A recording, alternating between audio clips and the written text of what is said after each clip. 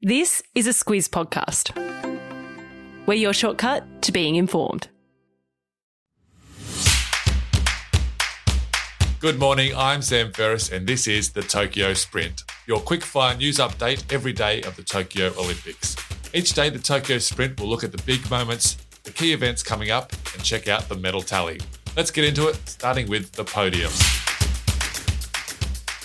The podium is where we catch you up on the three biggest moments from the previous day. And on Monday, we started with the skateboarding and we're going there again. Japan, well, they made it a clean sweep of the street event. Momiji Nishia took out the women's gold. And if you want to feel old, she's just 13. The silver medalist is 13. And the bronze medal is an ancient 16. That's the future of the Olympic Games right there. Second place goes to Norway's Christian Blumenfeld. He won the men's triathlon and it was a wild old race. There was a false start when a media boat was in the middle of the start line. That forced a restart to the swim leg where Aussie Jake Birtwistle suffered a suspected broken nose. Talk about rough waters. And when Blumenfeld crossed the line, he wrapped himself in the finish line tape and rolled around on the ground.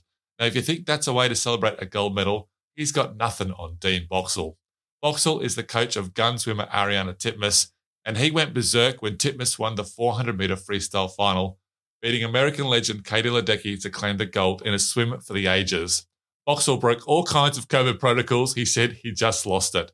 Titmus, well, she's known as the Terminator, and she was very much the machine mowing down Ledecky in the final 100 metres. Titmus, she will be back in the pool this morning when she races the 200-metre freestyle semi-final from 11:30 a.m. We move to the rundown, a look at the key events coming up today. And like yesterday, it's an early start with a women's triathlon from 7:30 a.m. At 9:48, Owen Wright surfs his quarterfinal. And at 12:12, Sally Fitzgibbons competes in her quarterfinal in the surfing. The Kookaburras, that's Australia's men's hockey team, they'll be looking for 3 wins on the trot when they face Argentina at 10:30 a.m. Remember yesterday when I mentioned 48-year-old table tennis veteran Jian Fang Lei? Well, she won and plays her third round match at 11 a.m. At 11:30, it's the classic Trans-Tasman rivalry with Australia and New Zealand facing off in the men's rugby sevens. Kaylee McEwen will be going for gold at 11:51 when she races in the 100-metre backstroke final. McEwen qualified third fastest, but is the world record holder. Stick around for the men's 100-metre backstroke final with Aussie Mitch Larkin also in lane 3.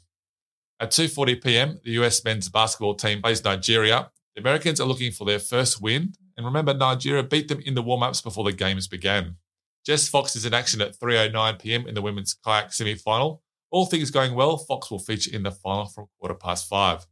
At 4 p.m, it's the women's cross-country bike race with Aussie Rebecca McConnell, one of the first to race.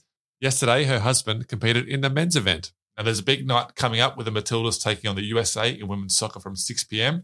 Win will see the Aussies through to the quarterfinals. Meanwhile, at 6:20, the Opals, they played their first match of the competition, taking on Belgium in the women's basketball. Like we've had in the past couple of nights, we've got more swimming heats later in the evening, with Aussie speedster Kyle Chalmers in the 100-metre freestyle heats from 8 p.m.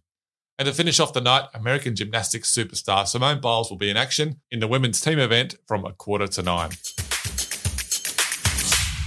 We end each Tokyo Sprint with a look at the medal tally, and we've got a new leader. It's the host nation Japan out on top with 8 gold medals, out in front of the USA with 7 and China with 6. China do have the most medals with 18 though. Australia is in 7th spot with 2 gold, 1 silver and 3 bronze, all those medals coming from the pool. There are 22 gold medals up for grabs on day 4, and there's a link to the full schedule in the episode notes. All right, we've crossed the finish line of today's Tokyo Sprint. We'll catch you again tomorrow.